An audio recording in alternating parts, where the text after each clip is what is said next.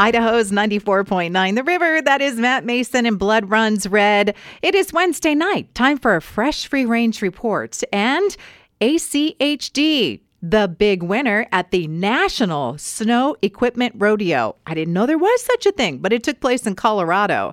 An earthquake for Stanley that landed in the I felt it category for people who live in that region. Yesterday, just after 6, it came in at a 3.1.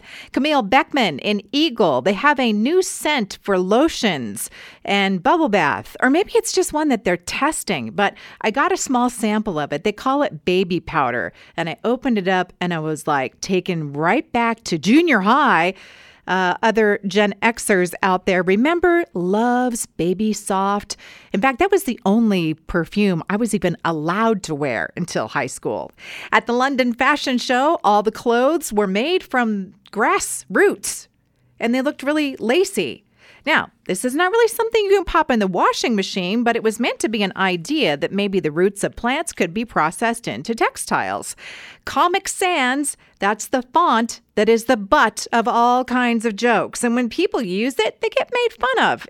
That's happened to me, by the way.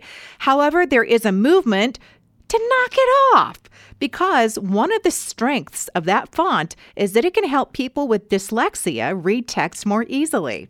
A study about when we eat shows eating late in the day makes us more hungry and we don't burn as many calories after the meal. So that could be good for some people and maybe not as good for others.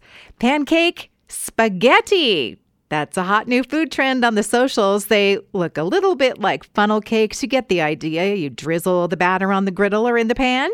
Culver's is bringing back their Curder Burger, which I'd never heard of in the first place, but you can get it on October 12th. It's a hamburger with an additional patty that is a giant fried cheese curd. Nothing wrong with that.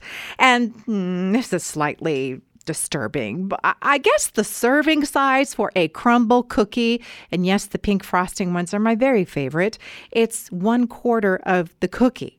It's not the whole cookie.